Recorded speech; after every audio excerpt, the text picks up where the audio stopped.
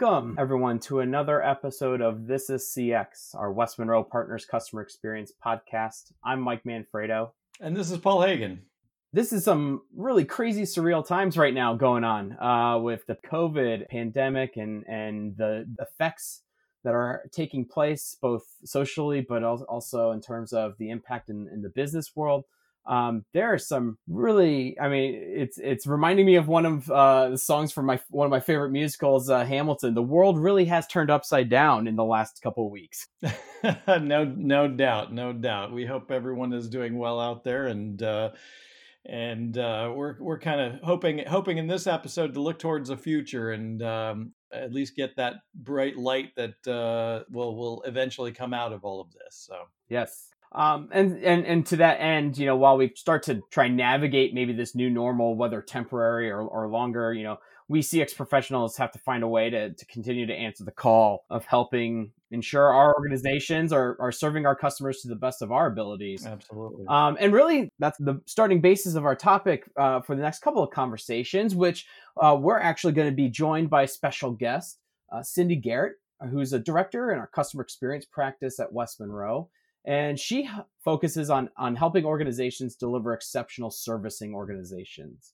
And so with that, I'd like to welcome Cindy to the podcast. Cindy, hello.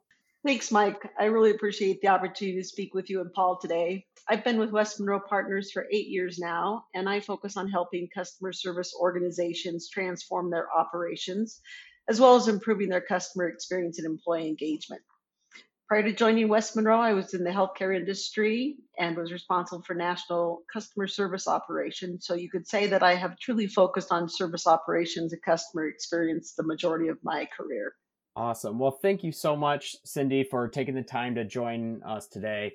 So let's kind of start with this. Now that COVID has really kind of almost initiated, kicked off that recession that we talked about for the last probably year or so. Organizations are gonna start to look for cost-cutting measures that ultimately will help them react to budget cutting. There will be a lot of pressures on organizations to trim in operations, make sure that they're able to get through this. So, Cindy, what are the top things that you're seeing service organizations do now in reaction to this downturn? Or what do you think they should be doing?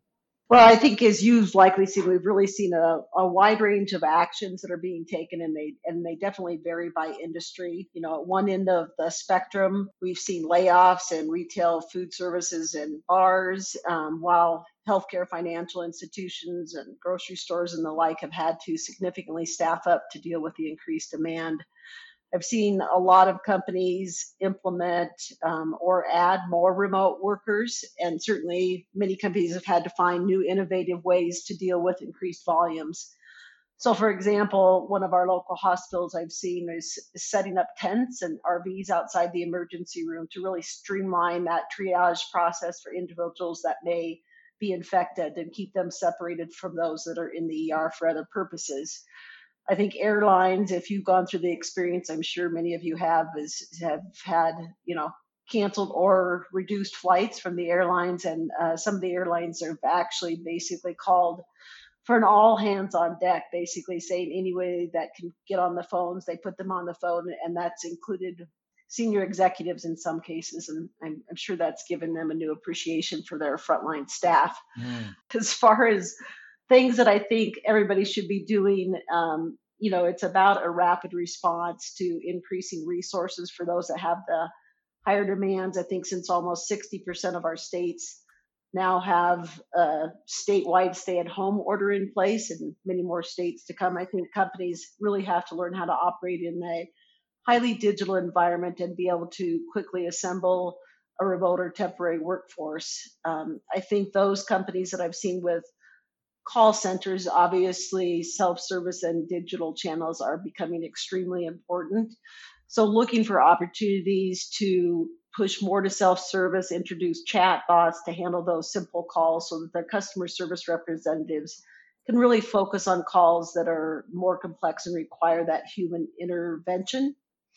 Mm-hmm. I think on the other side of things, service organizations with decreased demand have to get very, very creative at this point in time and become more agile and flexible. So examples that I would give there is look at the restaurants that are reaching out via email, via text, and other things, and they're offering obviously curbside pickup, free delivery, but they're also getting very creative. And here's a 3-course meal coupled with discounted bottles of Mm. wine. One of the local restaurants that we've seen, I thought was a different twist, basically came out with what they had called the essential package. So for those of us that were having difficulties getting some of the basic necessities at grocery stores, they're offering an essential package that includes chicken, milk, eggs, bread, butter, vegetables, and rice. And then, of course, the added bonus of the one thing that we're all looking to find right now, which is 3 rolls of toilet paper in addition to food. Hitting on all those basic customer needs. Yeah. Yeah, I think it's another thing that I've seen, and certainly I think it holds true for West Monroe, is really a critical time for companies to demonstrate, to truly demonstrate their values, and really having that people first mentality that helps their employees feel safe and heard. This includes things like that ability to go ahead and go home and work remotely, to offer financial assistance. We've seen some companies offering that assistance if they do have somebody who believes they're infected that can go in and get testing, continuously educating their employees on the virus, offering employee assistance programs, and just really increase communicating frequently in times that are quite stressful. So Cindy, one of the things that you said was really interesting. I was really interested as I'm watching companies, really almost be forced to innovate, right? Innovate business models in a very, very rapid in a rapid kind of way. And you almost answered the question that I had in the back of my head is, there's this one side of having to reduce costs and focus on productivity.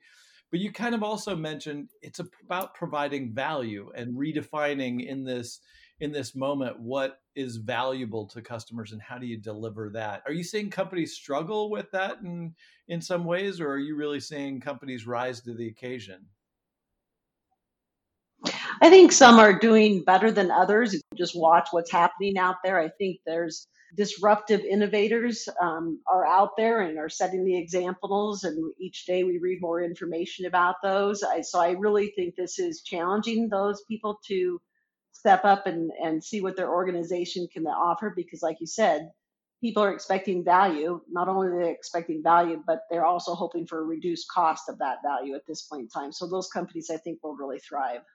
Do you think some of these innovations and changes will, are they sustainable, or will companies kind of change a little bit of their model? I mean, this notion of a restaurant, offering, a full cooked meal, we've clearly seen, innovators out there before trying to do that. Will that become a new norm, or, the drive-through pickup, kinds of services that's been part of, digital transformation in some industries for a while, but clearly others are catching up. Do you think they'll sustain that, post crisis? I think they will. I think we're seeing a lot of things right now, and the effects aren't limited to just the short term, to the bottom line, which obviously is something organizations are looking for right now. But as they really think about being more creative and innovative to meet the high demands and lower the cost, we can really see that from a long term benefit change as well. So, process automation would be an example where we can really significantly improve productivity, drive down operating costs, increase quality. And those effects are going to stick around for a long time, and can even help companies become a, clear, have it become a competitive advantage for those firms going forward. Yeah.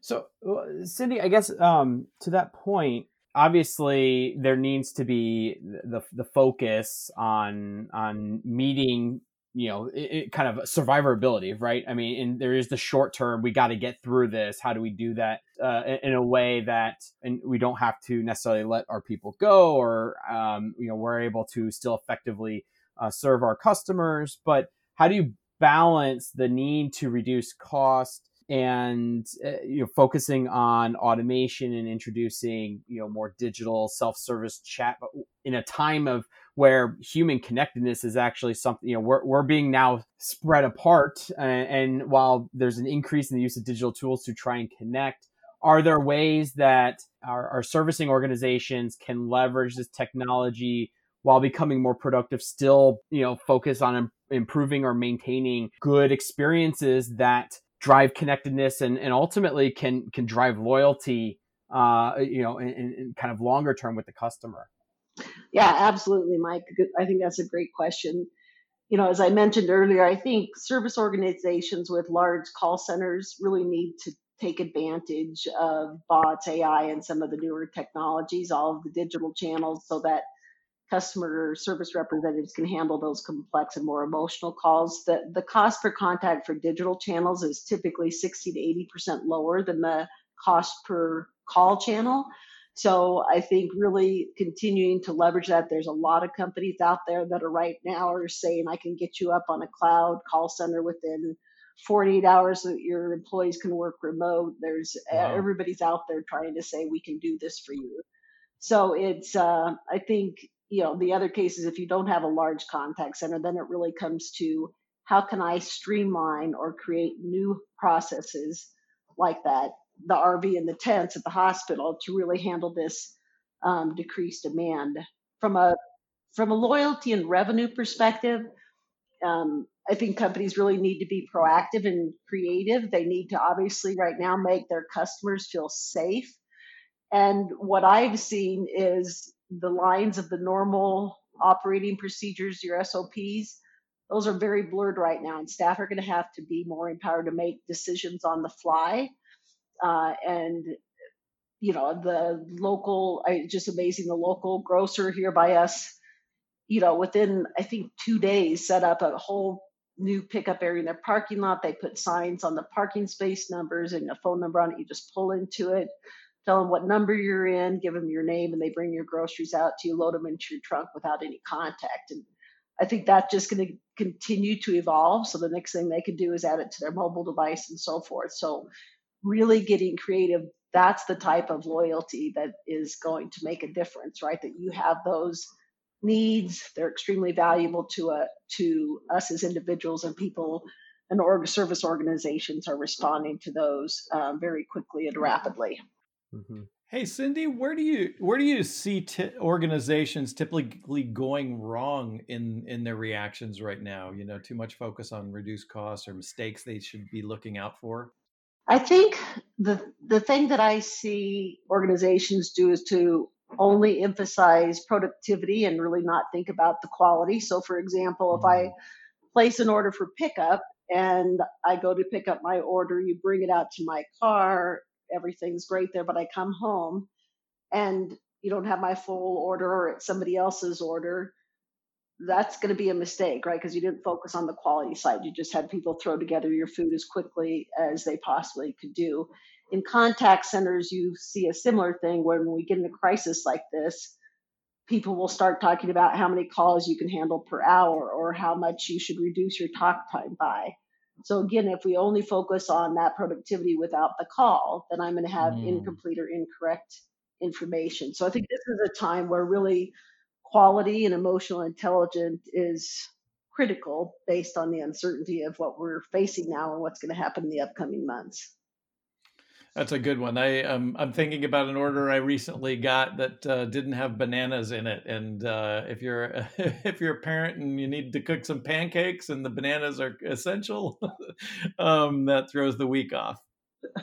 Yeah, that's exactly right. I think I thought I was impressed with Amazon Fresh. I've been ordering groceries from them. Produce has been great. Everything's been great. I've only had one problem thus far. I got a carton of eggs.